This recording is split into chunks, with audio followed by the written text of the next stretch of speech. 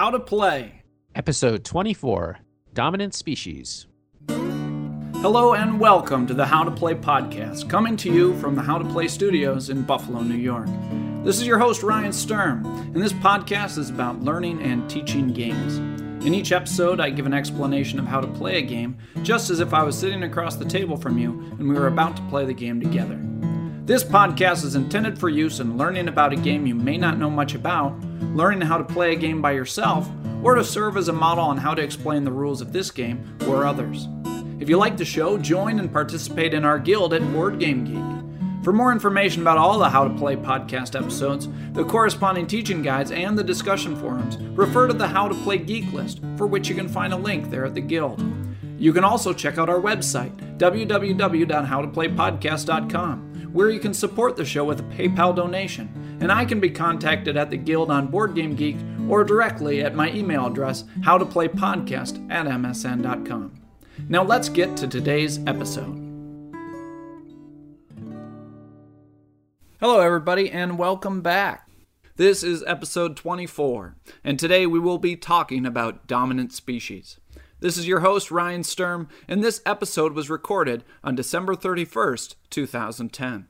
That voice you heard introducing today's game was the well-known Jeff Engelstein of GameTech fame, and the designer of the upcoming game, The Ares Project.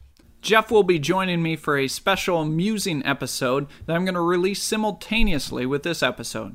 I originally intended to include them all as a package, but it's such a great conversation, I decided to separate it out as its own separate episode. So look forward to that in your download feed shortly. And right after you finish listening to this, go check out that conversation between Jeff and myself. So today's game was recently released just in 2010 and designed by Chad Jensen, Dominant Species. It claims to play from 2 to 6. I recommend 4 or 5 players. I love this game. This is my new favorite game of games that have come out recently. You may have heard that if you had listened to my top 50 list. The number one thing I like about it is the integration of the theme. The way the designer took some really interesting mechanics and combined those with the thematic ideas of what you're trying to do in the game is really fantastic. It's really a great game experience because the entire game feels like sort of a story that sort of unfolds. You're a small animal and you start on a little piece of earth, and then, these animals discover the earth and they grow and populate, and the animals evolve and change, and the land evolves and changes, and there's glacial disasters that come forth and animals trying to survive on those glacial pieces. There's just so many interesting elements going on in this game. It's a joy to play, but it's also just a joy to enjoy the ride as you go through the several hours it takes to play this game. I really think that you're going to love every minute of it. Complexity rating. Dominant Species is a double black diamond. The game has a lot of rules, and it has a lot of complex concepts to digest the first time that you play it. It's a pretty long game. After you explain the rules and go through the whole game, you're probably looking at 4 to 5 hours for that first game, but probably can be shorted down to about 3 hours if you've got a group of people who know the game. This is a game experience where learning it probably could go a lot faster if you have people who've played games that use some of the earlier mechanics. A game I would really recommend would be something like Age of Empires 3, as one of the major elements of how the game is played is taken from that game, and Age of Empires 3 is a little bit of a simpler game. Even something as basic as Stone Age can help players get familiar with the concept of worker placement so that they can more quickly digest some of the more complex elements within this game. Even having played a game like El Grande will help your players understand how some of the scoring works. So we talk about next step games. This is sort of a third step or a final step, if you will, when you have players who really have a good understanding of a lot of different Euro games. This game sort of takes it to that next level and combines a lot of those to create a really rich game experience. If you are new to the show, well, welcome. I'm so glad you could join us. Go back and download the other 28 or so episodes. But my goal here is to teach you how to play this game and to teach you how to teach this game. I'll start it off with an introduction I call a hook, then we'll get into the meat of the rules of how you play the game, and I'll wrap it up with a little bit of beginning strategy to get you started. Then for our musing segment, I'll remind you, don't forget to download episode G, which is a conversation with Jeff Engelstein. And the topic for our discussion, since we're talking about a game that's all about evolving, I chose the topic of the evolution of game mechanics. So I hope you'll give that a listen as well. But for now, we're going to learn dominant species. You ready? As always, I recommend having that game right there in front of you, or the rule book, or access to the web to see the board and the components, and that will really help you get a visual understanding of the rules as I describe them. All right then, let's get to the hook.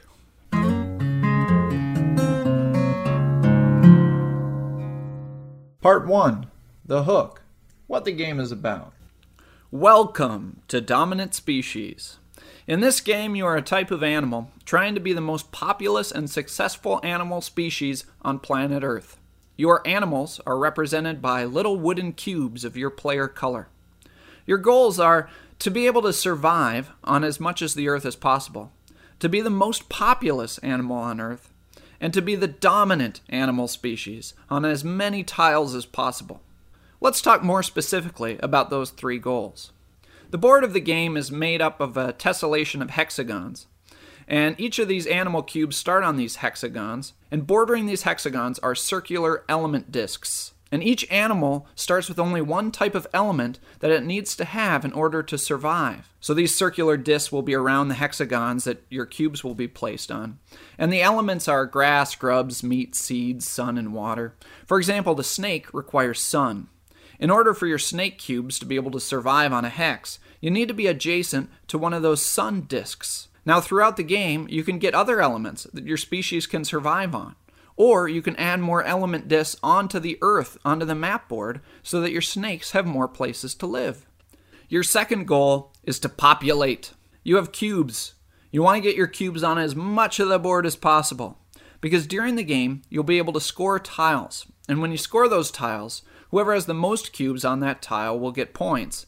And at the end of the game, every tile will score points based on who has the most cubes on that tile. So you want to get your cubes all over the board. Your third goal is to dominate. You dominate a tile by being the animal on the tile who has the most matches of element discs on your animal compared to the elements on that tile. Every player has their own little player board, and you have 6 slots for element discs. Each player starts with 2, and you can accumulate more of those as you go throughout the game. And you want your element discs to match up with the element discs on the board, because each tile can be dominated by the person whose discs on their animal most closely match the discs on the tile on the board. For example, let's look at one tile. If I had 2 sun discs on my animal card, and you have 1 sun disc on your animal card, and the land we are in has 1 sun disc, and we have no other matches, then I am considered what's called dominant there. And I represent that by placing a colored cone into that tile of my color. Now, this domination can change a lot of times throughout the game, because players will be adding element discs to their player board, or adding element discs or taking them away from the map board. You want to be dominant on tiles for 2 main reasons. Being dominant on a tile will allow you to get domination cards, which give you special abilities during the game. And at the end of the game, we'll score points for the number of tiles that we dominate. So for each of these tiles, we're going to be keeping a close eye on who has domination on that tile. And the domination is determined by comparing the discs that we have on our little player boards to the tile that we're looking at, which element discs are adjacent to it. We're going to mark each tile with which player is dominant on that tile. It has nothing to do with how many of your little wooden cubes you have on that. That is a separate thing. That shows us who has the most population on that tile. So each tile has 2 different elements that you're looking at. Who has the most cubes, and who has domination, meaning whose animal has the most element discs that match the element discs on that tile.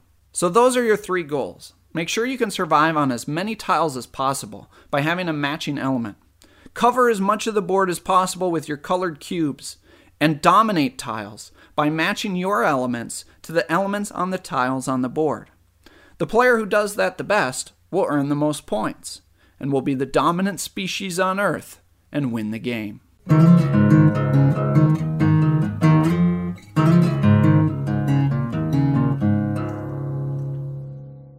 Part 2, The meat. How to play the game. Alright, so the first thing you need to know about is how the turn works.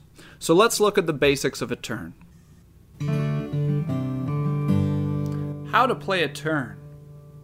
Each turn plays out in 3 steps: a planning phase, an execution phase, and a reset phase. Most of the major decisions of the game happen in the planning phase, because this is where you're going to decide which actions you want to take that turn. This is a worker placement style phase.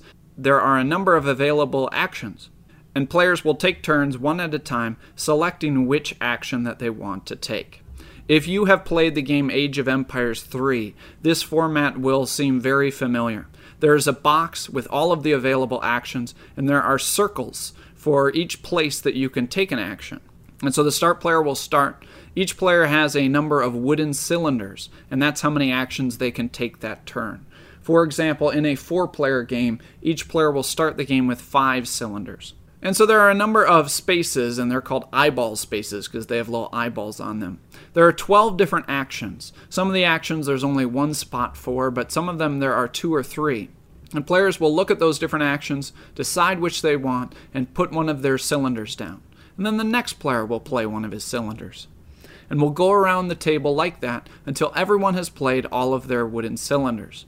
Now, you're not going to go in clockwise order. This game has an initiative track, and so you're going to go in that order. To start the game, the order is placed in reverse food chain order. This is one of those fun, integrated thematic elements of the game. The 6 different types of animals you could play in the game are the mammals, the reptiles, the birds, the amphibians, the arachnids, and the insects. And that is the food chain order, from mammal all the way down to insect. Being at the top or bottom of the food chain has different advantages and disadvantages. And one of the advantages of being lower on the food chain is you get to move first, at least with this starting player order, as player order can change in the game. Of course, each animal has a special ability, and we'll talk more about that later. But that is the planning phase. Everybody has 5 cylinders, and we're going to take turns placing them in these eyeball spaces to select which actions we want to take. Of course, as players lay down these cylinders, certain actions will get blocked out. And for actions with multiple spaces, for example, the adaptation action has 3 eyeball spaces. The actions are carried out from left to right. So if you are the first person to put your cylinder in the farthest left space, then you're going to get to do that action first, which is usually a good thing. That's the planning phase. Then we get to the execution phase. And the execution phase is simply we carry out the actions. We have that long box all the way to go down. There are 12 different actions. So we start at the top action and we work our way down, one action at a time. And like I said, if there are multiple spaces, then the players carry out the actions in order from left to right. So if we had a situation where we had the blue player, then the red player, then the blue player went on one of the actions, the blue player would take the action first, then the red player would do it, and then the blue player would get to do that action again. So we go down through the actions and carry out all of the different actions. That's it. That's the execution phase. And then we finish with a reset phase, which is just some sort of cleanup that we have to do. There's 3 steps to the reset phase: extinction, survival, and reseed. Extinction means that we check the board to see if anyone has cubes in an area where they can't survive.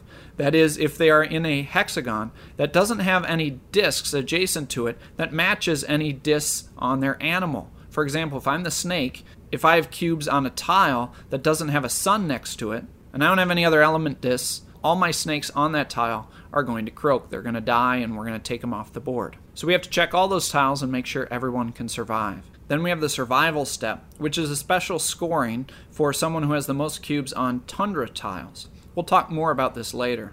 The 3rd step of the reset phase is reseed. Basically, all this means is we need to refill the action display.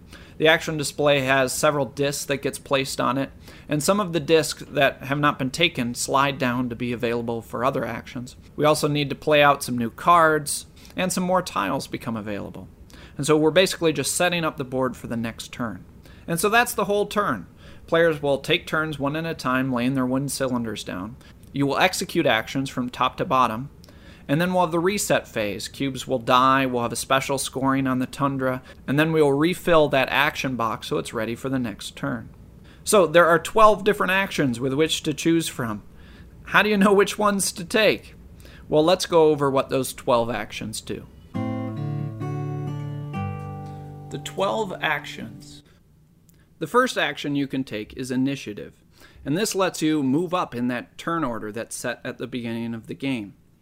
There's only one eyeball spot for this spot, and it's kind of like a little bonus spot, because you get one jump up in the turn order. Say, for example, I'm going 4th. If I take the initiative action, then I get to bump up one spot to 3rd, and the other players would slide down. And as a bonus, as initiative is the first action, I get to take that pawn and replace it in any empty box. So it's a nice little bonus, and players usually try to go there after the most popular spots get filled up, because then you get sort of a bonus action and get that bump in turn order. So that's the first action you can take, initiative. The second action you can take is adaptation. And we talked about the importance of those element discs. You have 6 slots on your animal. For most animals, you start with 2 pre-printed elements. For example, with the snake or the reptiles, you start with 2 pre-printed sun discs, and you have 4 empty slots. And you're going to want to get more discs so that your animal can survive on different tiles, and you can increase your ability to be dominant on different tiles. So that's what adaptation does. It lets you get discs and put it in one of your empty slots. Each turn there will be 4 random elements of the 6 different types placed in this area. There are 3 eyeball spots for the adaptation action. So that means the first person to get there will place his probably on the furthest to the left, because he will get first choice of those 4 elements. Be careful, because once you fill up, you really can't take any more. Though usually your actions are so limited, this is not often that much of a problem. You'll notice there are 4 discs and only 3 people can take them, so there'll be at least 1 left over. And this is on purpose, because after the first turn, any discs that are left over will slide down so they are available in the regression box, which is action number 3. But that was action number 2, adaptation. You get to take a disc and put it on your animal card. Action number 3, regression. This is a bad thing. If no one takes one of those discs that is available on the first turn, then they'll slide down to the regression box. And the regression box will affect all of the players. What it does is any element types there, say for example we have nuts and we have suns there. Any animal who has nuts or sun will lose 1 disc of that type. Now the good news is that you can't lose the ones that are pre-printed on your animal. But if you have taken one, then you will lose it during this step. And that's going to happen to everybody. What the action does is taking the regression action, and there are 2 eyeball spots there, prevents you from losing one of the types that are in the regression box. So that's action number 3, regression. And what it does is it prevents you from losing one of those element tokens that is in that box. Action 4, abundance. Abundance has 4 available element discs on it, just like the previous one, adaptation. But the difference with abundance is what this one lets you do is take element discs and lets you add them to the map on any empty adjacent intersection between hexagons. Or you could place it on the border, on the edge of a hexagon, on the edge of the board. This is handy because it can give you another place to survive, and it can increase your dominance in an area so that you'll get some more of those dominance cones. For example, if I'm the reptiles, if there's a sun disk there, I might want to get one of those sun disks and add it to the board so that I'm dominant on one of the tiles. In the abundance section, there are only 2 eyeball spaces, and there are 4 discs there, and again, that is on purpose, because the ones that are not taken will fall down to the wasteland box, which is action number 5. But action number 4, what it lets you do is get an element disc and add it to an empty intersection on the board. Now, action number 5, wasteland. There's going to be at least 2 tokens that are going to end up on the wasteland box. And what this does is it starts killing off some of the element discs that are on the board. And specifically, it kills off the element discs that are adjacent to the ever-growing tundra. To start the game, we have 1 tundra hex in the center of the board, and each turn that tundra will grow. Any element discs that get engulfed by the tundra are automatically removed, but elements that are on the border of that tundra are at risk of being removed, and they will be removed at the execution step if we have an element in that wasteland box. So for example, if a sun token ends up in the wasteland box, then any sun adjacent to the tundra will get removed from the board, which could be very bad for my snake friends. If we don't have any other suns, some of my snakes might die. Or it could change dominance. So what does the wasteland action do? The wasteland action lets you remove one of the elements from the wasteland box so that that element is not affected from dying off to the tundra. There's only one eyeball space in the wasteland, and that is on purpose because that means at least one element type will disappear from the edges of the tundra. And it also means whatever is left over will slide down to the depletion box, which is action 6. But action 5, what it does is it's going to affect everybody. All of the element discs adjacent to the tundra of the matching types, for example, all the suns, would get removed. And taking the action lets you remove that disc to prevent the element disc from coming off the board. Now keep in mind, in turn 1, the wasteland box will be empty, but by turn 2, this will start to take effect. Action 6, depletion. If we have an element that doesn't get taken in abundance, that goes through the wasteland step, it will go down to the depletion box. And this allows players to be really nasty, because what this simply lets you do is there's one eyeball space in the depletion space, and what it lets you do is just remove one element of that type from the board. So if there is a sun that got all the way down there, another player can take that action to find any sun disk on the board and simply remove that from the board, which can be somewhat nasty for my reptile friends. And that's it. That's all depletion does, as you go there and you get to remove one disc from the map. Keep in mind this action will not be available till at least turn 3, but after that there should be at least one element into that depletion box. Action 7, glaciation. This is a mean and nasty action. It lets you grow that tundra. Glaciation can only be done once per turn, and the person who selects glaciation gets to take a tundra tile and expand the glacier. So there's a tundra tile in the center of the board at the beginning of the game, and that tundra is going to expand throughout. Whoever takes glaciation gets to decide where that tundra tile is going to go. You have to choose a spot adjacent to a tundra tile, and it's kind of a mean and nasty thing to do to glaciate someone's tile, because all but one animal of each color runs away, which means it goes back to the player's stock. So you have these little mini ice tiles, and they go on top of the regular tiles to represent that this tile has now become tundra. It's nasty for a couple of reasons, because you're getting rid of a lot of the cubes that are on there, and also you're making that tile worth a lot less points. There's something you know about glaciers, it's that they advance very slowly. So this process happens slowly, but it's very powerful. And that's represented very well in the game, because you're able to choose this action turns in advance. There are spots for the next turn, 2 turns later, and 3 turns later on the board. And so you can drop a pawn in there to be the person who gets to glaciate in the following turn. So this has upsides and downsides. The upside is you get to execute the powerful glaciation action. The downside is that you're tying up a pawn for an extra turn. Same thing if you're going to do that multiple turns in advance. And so there's this slide down track. And when we reset the board, we will slide down the glaciation track. So eventually, if you place that down the line, you'll get to take that glaciation action. The other thing about placing a tundra tile is you score some points for doing that. I'll explain how many points you get a little bit later on. But that's action 7, glaciation.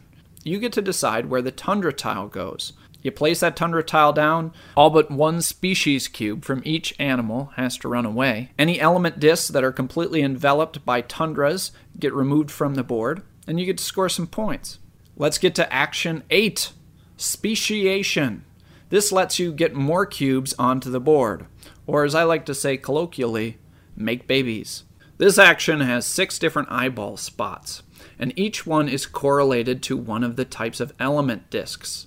And the reason for that is which element disc you choose tells you where you get to make your babies. For example, if I choose the sun icon eyeball disc, then that's telling me that I get to make babies around a sun disc. Now there may be multiple sun discs on the board, so I get to choose which one I want to use. And if I'm the reptiles, I'll probably want to take that sun disc spot. because my reptiles like the sun. So I choose to make babies. I take that sun disk, and there are multiple spots. Now I'm probably going to want to choose the one that is adjacent to the most hexes, because I get to place my babies in each adjacent hex. Now if you have a central disk, then you'll have 3 hexagons next to it. If you choose a disk on the edge, you might only have 1 or 2 hexes next to it. So that's why it's usually good to pick one of those more central disks. So I select a sun disk somewhere in the center of the board that has 3 hexes next to it, and I get to place my babies into the 3 adjacent hexes. How many babies I get in each hex depends on the terrain type. The more habitable the terrain, the more babies I get, and this is shown on the board.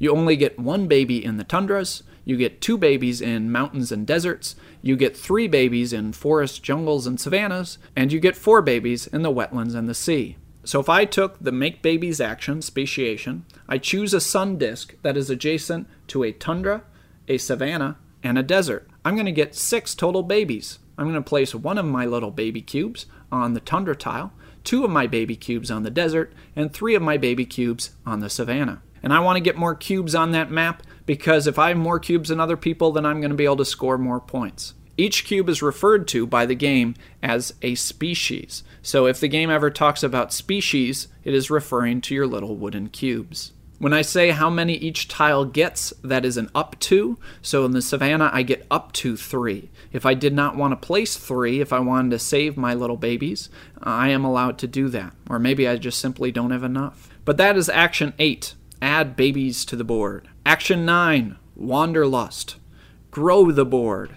So this is to go out and explore and expand more terrain to the board. When you're looking to take the Wanderlust action, there's 2 things you want to look at. Each turn there are 3 available Wanderlust tiles of random types, and usually you'll probably want the ones that are worth the most points. The sea and the wetland and the savanna and the jungle are worth more points than the deserts and the mountains. There's also 4 available element discs next to that action. And so when you take that action, the first person there is going to get first choice of the 3 available tiles and the 4 available element discs. When you execute it, you're going to take one of the tiles, choose one of the discs, and you're going to add that adjacent to part of the board. You'll score points for doing that, and then you're able to place your element disc on any of the 6 corners of that hexagon. Then all players who have species or cubes adjacent to this new tile are allowed to move into this tile. And this occurs in food chain order. So here's how this Wanderlust action works. When we execute the action, I pick a tile, I put it on the board. I choose one of the element discs, I place it on one of the 6 edges. Then it's time to move in new species. So we look and see who's adjacent. We go in food chain order. We say, mammals, do you want to move any cubes in? And they can move as many adjacent cubes as they want into this new tile. Of course, they're going to want to pay attention to if they can survive on that tile. And then the reptiles would go, and so on, until everyone has decided whether or not to move into that tile. And that's the Wanderlust action. Growing the board. Action 10. Migration. This is simply moving cubes around on the board. There are 6 different eyeball actions, and each has a different number on them, because that tells you how many you're available to move. We've got 7, 6, then 5, 4, 3, then 2 from left to right. Now, it may seem like you would always want to take that 7 spot first, and so whoever takes that 7 spot can move 7 cubes on the board. You can move each cube 1 space. You can't double move the same cube.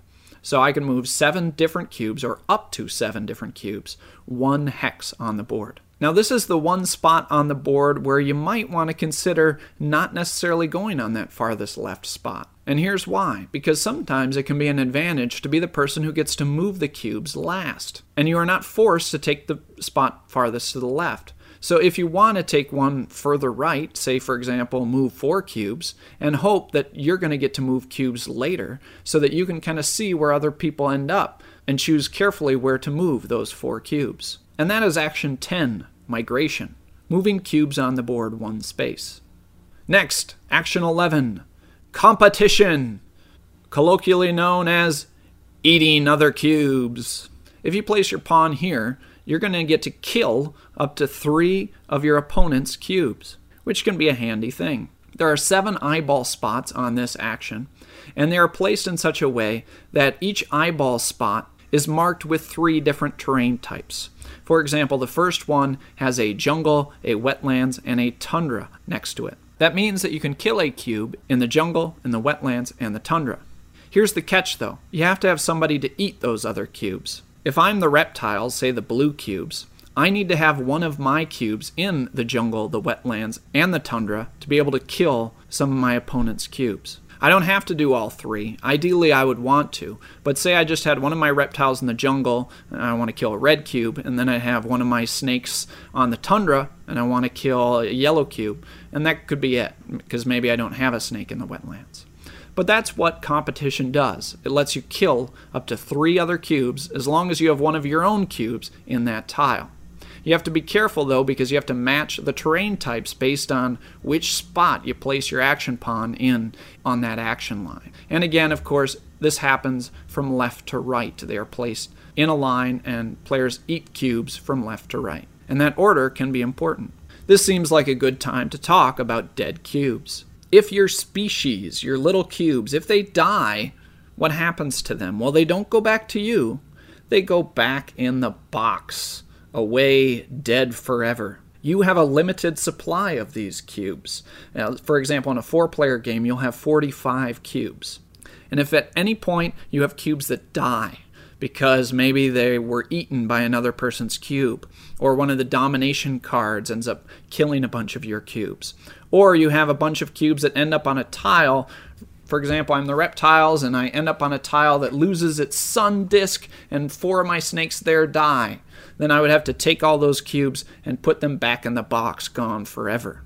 Because the number of species, that supply that you have, that is a resource, and you need to pay attention to it. If you burn up too many early in the game, you won't have any to play later in the game. So you need to work carefully with what you have. The one important exception to this is with glaciation. When someone tundras your tile through the glaciation action, this is the only way in the game that your cubes do not die. They do what's called run away, which means you get to put them back in your stock. Don't forget this. It's easy to do and a good way to run yourself out of cubes. If you get glaciated, you get the cubes back. In any other circumstance, when your cubes die, they go into the box, dead forever. And finally, Action 12, Domination. This is a very important action on the board because it's really the only way to score points throughout the game. There's a ton of points that are scored at the end, but players are also able to score points through this domination action, and so you should be taking this quite regularly throughout the game. There are only 5 spots here. So what you do when you take this action, and you're going to want to keep in mind that this occurs after all of the other actions, so you have a lot of different chances to manipulate the board before you get to this domination action. But when you get down to this domination action, the scoring happens from left to right, and the first person there is going to get to choose to score 1 tile. How does the scoring work? Well, there's 2 things that happen. We have a population scoring, and we have a domination bonus. And when I'm choosing to score a tile, I'm hopefully going to choose something that gives me both of those. Hopefully I get the most points from the tile scoring, and I get the domination bonus.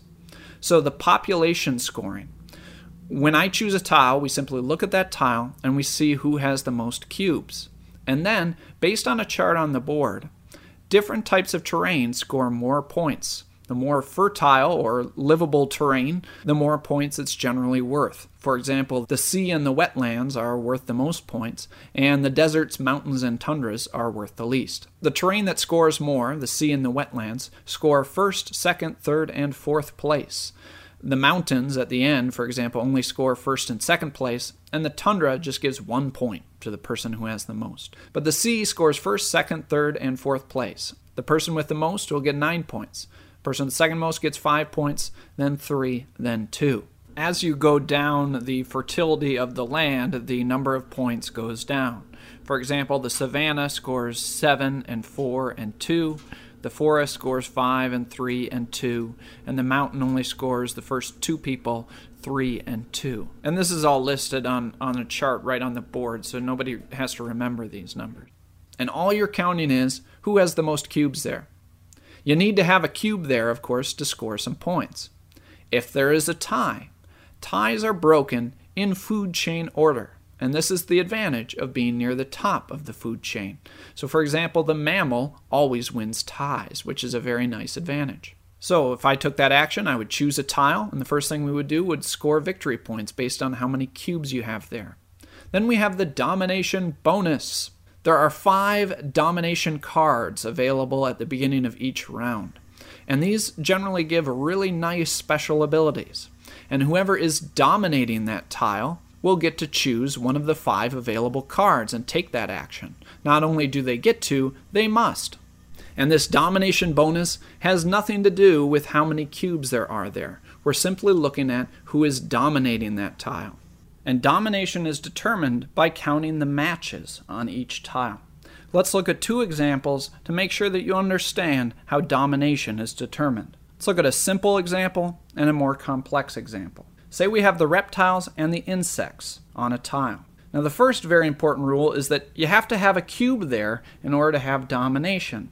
For example, if we have the birds also playing, but the birds don't have a cube on this tile, then they can't be counted for domination. So the only players that have cubes there are the insects and the reptiles. There are 2 sun discs adjacent to this tile and 1 grass disc. The reptiles have 2 sun discs on their animal cards, and there are 2 element discs on the tile. So they have 2 matches and 2 matches for a total of 4 matches. The insects have 2 grass element discs on their animal card, but there is only 1 grass disc adjacent to that tile. So the insects have a total of 2 matches. So the score is 4 matches for the reptiles, 2 matches for the insects. The reptiles have domination on that tile, and the reptiles would mark that with one of their colored cones. Now remember, as we play all the different actions, and discs are added to animals or to the board, or removed from animals or the board, this can change many times throughout the game. And players have to be aware of when those cones can change, and whenever they see a change, they can go ahead and swap those out. The game states that it is the responsibility of the player who's dominating the tile to make sure that they make that change to show that they are in charge of that tile. Most importantly, you're going to want to check that when you're seeing who's going to get some sort of a domination bonus. Let's look at a bit more complex example to make sure you understand domination. Let's say we have the insects and the amphibians fighting for control of dominance of a tile. The insects have 2 grass and 1 grub, and the amphibians have 2 grubs. The tile has 1 grass and 1 grub disc adjacent to it. So let's count the matches. The insect has 2 matches for the grass disc and 1 match for the grub disc, for a total number of 3 matches. The amphibian has 2 grubs, and there's 1 grub on there, for a total of 2 domination matches. So the insect has domination of a score of 3-2. It takes some practice, but you'll eventually get used to counting these matches. If there is a tie for domination, there is no tiebreaker. Do not use the food chain order. You only use that for determining population scoring. For domination, you actually have to be dominant. You have to have more matches than anyone else. So in this case, there would be no cone on that hex, and if that hex was chosen to score, which is still legal, no one would go and take a dominance card. So getting back to the scoring, whoever has domination of a tile that is being scored gets the bonus of selecting one of the dominance cards. And the dominance cards have a very wide range of abilities that they do. Some of them even give you more action pawns, so instead of 5 action pawns, you might have 6 from now on for the remainder of the game. Some of them let you add cubes to the board or remove cubes from the board. Some of them let you score victory points based on certain conditions. They're all generally good, but their power is not quite balanced, which is why you need to look at when you need to go to that domination action. There are 5 available eyeball spots for it, and 5 dominance cards available for each round. So whoever gets there first is going to get first pick of those cards, which can be very important. Now keep in mind that a player can choose any tile that they want to score, which may mean that I might choose a tile so that I get the population victory points, but maybe another player gets the dominance card. That is legal. Or vice versa. I could choose a tile that maybe I only get second place in, or I don't get any population points in, but I do have dominance there, so I get the domination bonus. So players are allowed to choose any tile to score. Of course, ideally, they'd want to choose a tile where they got the most points and hopefully none or very few for others, and they had dominance there, so they would get one of those dominance bonus cards. But an important rule is that each tile may only be scored once per turn. So if I have taken the domination action twice, I can't choose the same tile to score. I need to choose 2 different tiles. And furthermore, if another player were to go, he cannot choose one of the tiles that I have already chosen to score. But that is domination. Very important. You want to be sure that you are getting there quite a bit throughout the game, as this is a good chunk of the points during the game is from people going to this domination action throughout the game. Alright, so that was quite a bit. Let's go back all over it briefly and go over the special abilities of the animals and look at how the end of the game scoring works. A review, special abilities, and the end of game. Alright, so we're going to start with a certain number of these wooden cylinders. We're going to take turns one at a time in initiative order, playing them on the board, and keep going till we're out of them. Then we're going to resolve the actions from top to bottom and from left to right. The 12 actions quickly, once again, are: the first action is initiative. This moves you up 1 spot in the turn order, and you get a bonus jump after everybody has played. Next is adaptation. This lets you choose one of the 4 element discs that are available and put it on your animal card to help you survive better or to dominate better the areas on the board. Action 3. Any ones that are not taken are going to slide down here to regression. And any discs in regression, all players are going to lose discs of one of that type unless you place one of your pawns in there to prevent you from losing one type of element. Action number 4, abundance.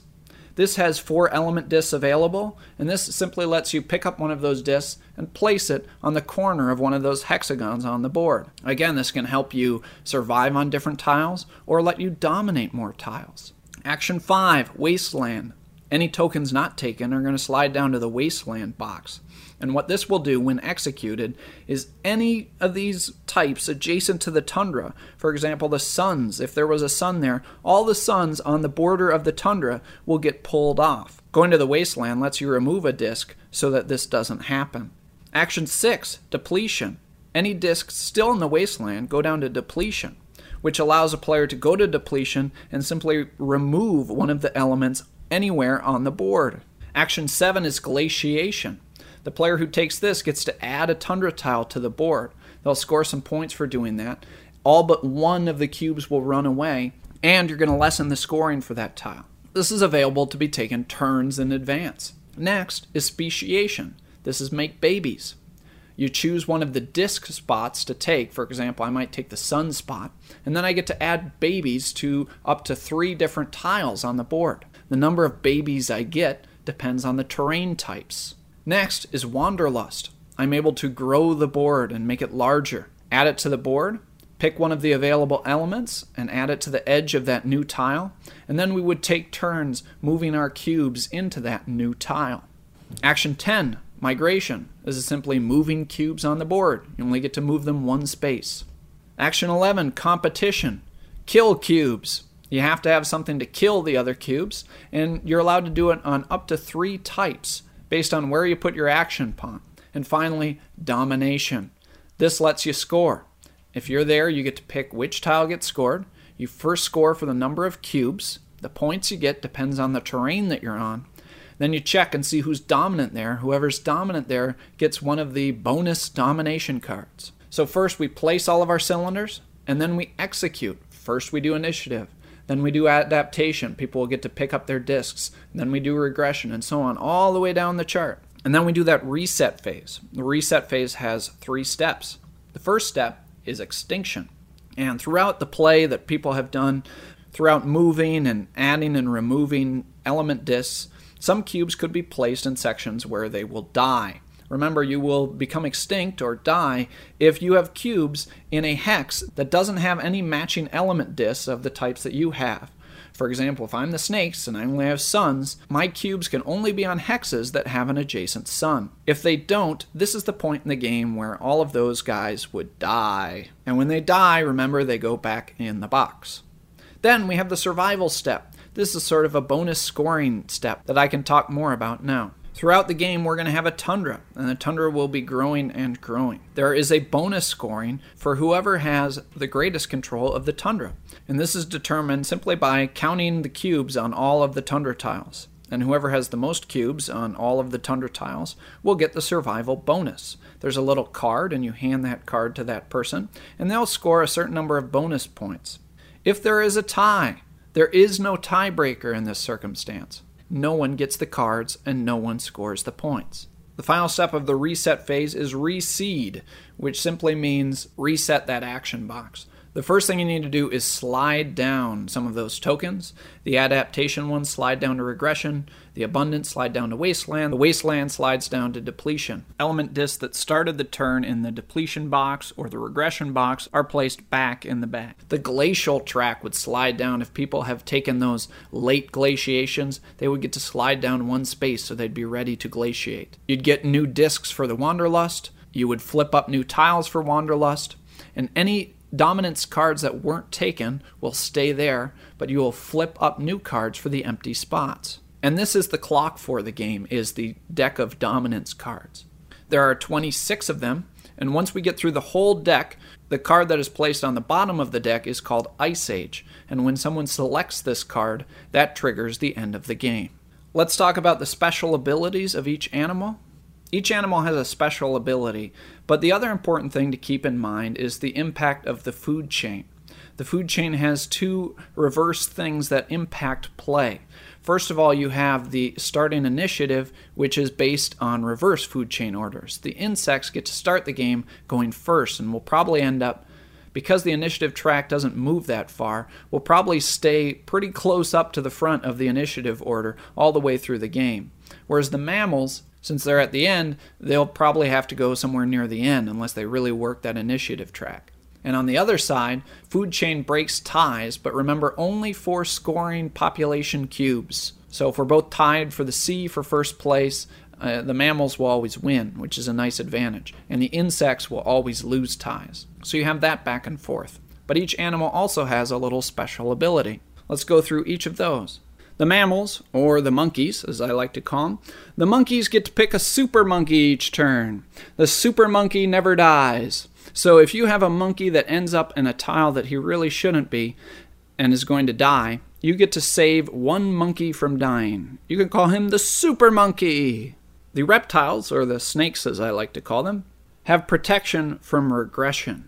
Regression is the action that removes discs from animals if they're in that regression box. And the snakes are always considered to have a pawn in that section. So you're going to get to save at least one type if it ends up in there. The birds, or as I like to call them, the birds, can move fast. They can fly. When they take the migration action, instead of just moving one hex, they're able to move 2 hexes if they want. The amphibians, or the lizards, get to start the game with 3 element discs instead of 2, which really helps them dominate early in the game. They have 3 water discs pre-printed on their board. The arachnids, or the spiders, they get to kill more things.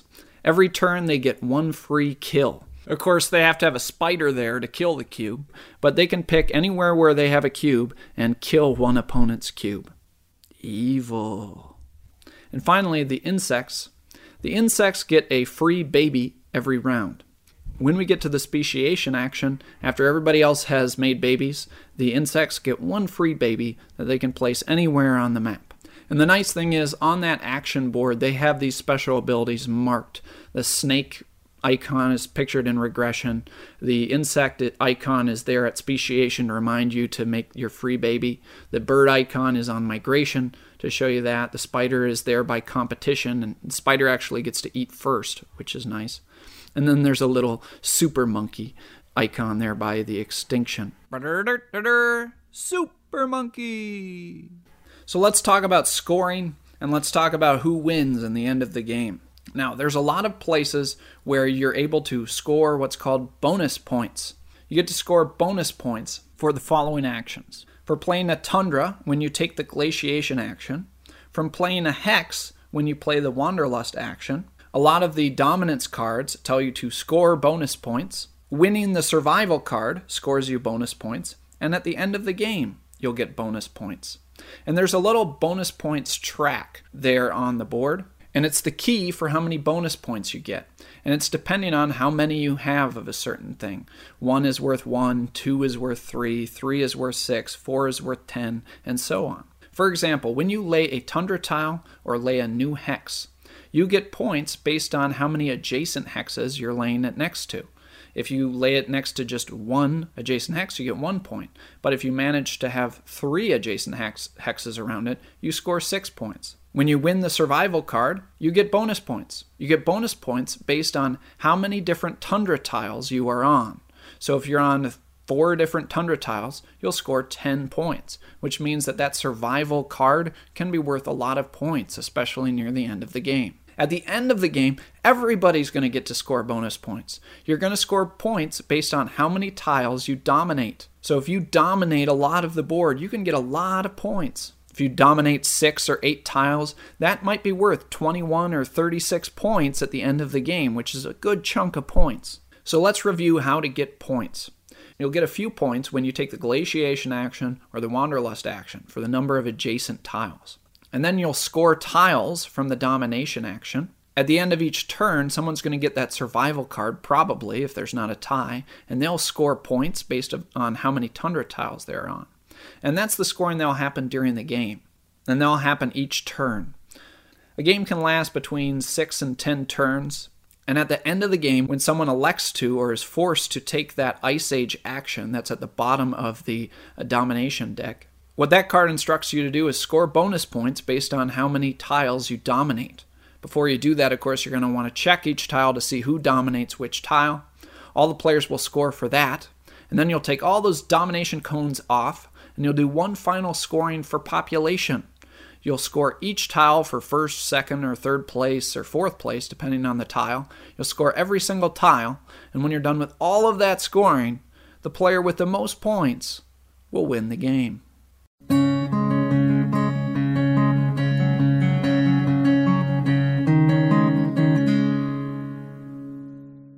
Part 3, the hamster. How to win the game. So it's time to give you a little bit of basic strategy. One thing this game can do is it can feel a little bit overwhelming. And so my advice to you is to try to stay focused. There really is a limited amount of actions. Many games only last between 6 and 8 turns, and you only have maybe 5 pawns each turn, so you're only going to get between 30 and 40 token placements. So you have to make sure that each token placement counts. Try to come up with a plan for what you're trying to accomplish each turn so that you don't get distracted. Like any worker placement games, you really have to prioritize your actions carefully. Which ones do you need to take first because other players are going to take them? Early in the game, it's important to take the adaptation to get more discs, abundance to get more of the discs you want onto the map, and wanderlust to grow into and expand into new sections of the board. I'm going to recommend that you focus on between 1 and 3 elements. You start with a focus on one element. You might want to add one more type of element and really focus on getting areas with a lot of those elements. You want to sort of create your own area where you have good control of, or maybe take over an area another player has developed by shaping the land to make it really suit your animal. Remember that there are 6 different element types and probably only 4 or 5 players. This is where I tell you my standard advice. Do what the other players aren't doing. If there's an element that not a lot of other players are looking at, you may want to consider getting into that element and creating a section of the board that has that element. Only you can take that part of the board. But there's so many different actions and there's so much to do. You really have to pre-plan a little bit before you just start willy-nilly laying those action pawns down. Try to come up with a plan for each turn. Don't get distracted and stay focused. Sometimes in this game, prevention is the best medicine. We talked about that slide down mechanic, that if people don't take the discs on adaptation or abundance, they slide down. And then nasty things start happening. They disappear from your animal or they disappear from the board. And so sometimes the best way to prevent that is to take them while they're in adaptation or abundance so they don't start sliding down and those nasty things don't start happening. Or sometimes, if you're worried about bad stuff happening to you, for example, someone glaciating your tile, maybe you should take glaciation so you have control of that. Or if you're worried about another player taking over a certain area of the board that you're trying to take control of, you may want to take that speciation icon, that's sort of the best icon to take that area of the board to stop other people from getting there. So a lot of times you want to go places simply to deny other players from getting that. One thing you need to stay focused on is remember what scores you points. You get quite a bit of points from round scoring. So first of all, you have to make sure you get into that domination action. I personally like to try to get to that domination action at least once in each turn. There's only 6 to 8 turns, and skipping one when everybody else gets one, or somebody else gets 2 or 3, can leave you behind a bit. Then you need to prepare at least one good scoring tile that's ready to go. You'll probably want one of those tiles that's worth more points, one of the green or blue tiles. And you want to make sure that you are in first place and you have domination of that area. So get that scoring tile all ready to go. And if you're lucky enough to get 2 domination actions, you got to make sure you have 2 good tiles to score. The other decision you have to make is whether you want to go after that survival bonus or not. The survival bonus is given to the person who has the most cubes on Tundra tiles. This can be worth a lot of points potentially, especially if other players are sort of ignoring it. But then again, if you end up in a dogfight with 3 or 4 other players all duking it out and focusing a lot of their energy on that, you're going to all kill each other and that bonus won't be worth very much. So you have to sort of see how the game plays out, whether you want to enter that race to get that survival card. Next, the domination cards. These domination cards can be very swingy.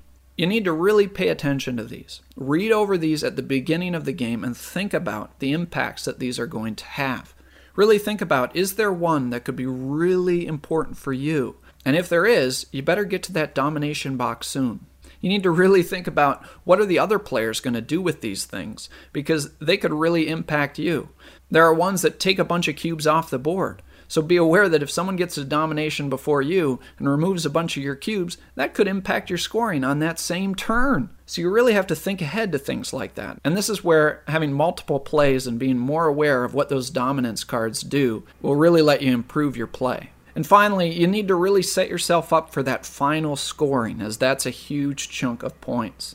Don't forget that you get to score for the tiles that you dominate. That can be worth a lot of points. So get ready and prepare for that throughout the game. This isn't something that you can do on the last turn. You have to build towards having domination of a good part of the board. And don't forget that there's a huge amount of points for scoring each tile at the end of the game. So really try to set yourself up and look for those, even those second places and those third places. Those can really add up if you really spread out. Or you take first place in as many of those high-scoring tiles as possible. That's all the advice I have for you today. I hope you have a great time attempting to become the most dominant species on Earth. It's a great game. Enjoy it.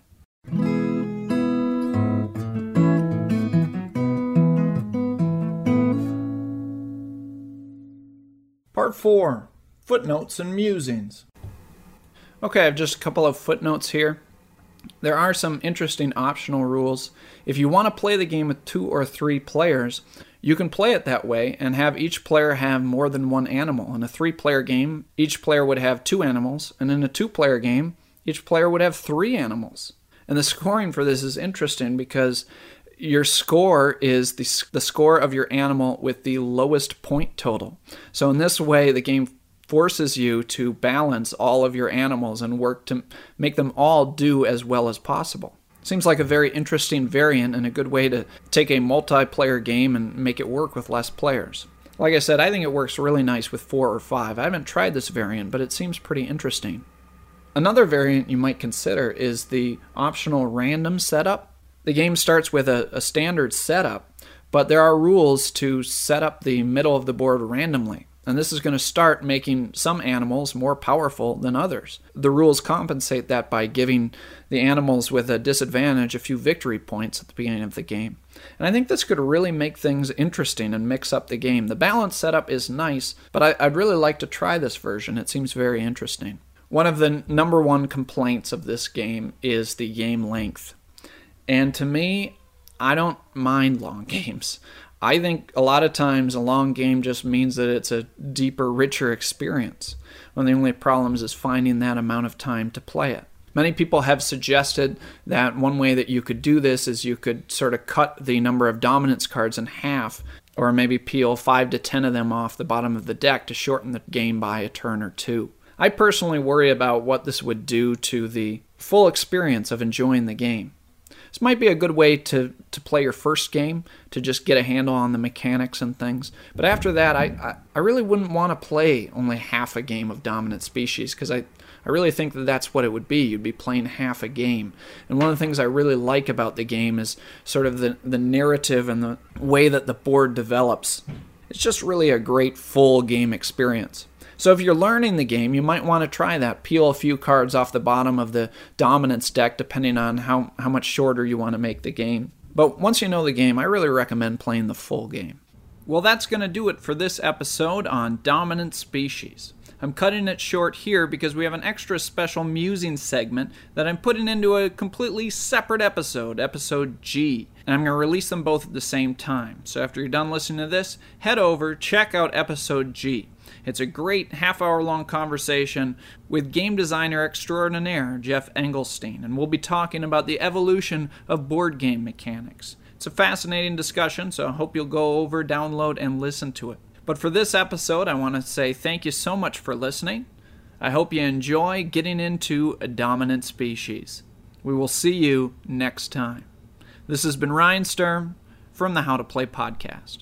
1, 2, 3, 4.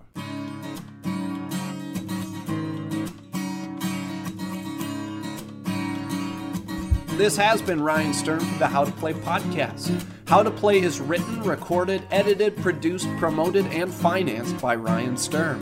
How to Play is a one-man, independent podcast not affiliated with any game vendor or game company. If you like How to Play podcast, I count on you to support it. You can help out by joining and participating in the guild, donating financially to the show, writing reviews or rating the show on iTunes, help talk up the show in your game group or on the forums at Board Game Geek, and even just thumb announcements of new episodes. We have no contests, no gimmicks, no advertisements, no plugs to game websites or companies. All of the show's content is free of all bias, save for one, my own, and that is due to your own continuing support. Please consider supporting the show in some way today. I love to hear feedback from you, and I can be contacted through our discussion forum on the guild at Board Game Geek, or I can be emailed at howtoplaypodcast@msn.com. This podcast's home on the web is www.howtoplaypodcast.com. Thanks again, everybody, and until next time, I hope you will learn, teach, and play great games.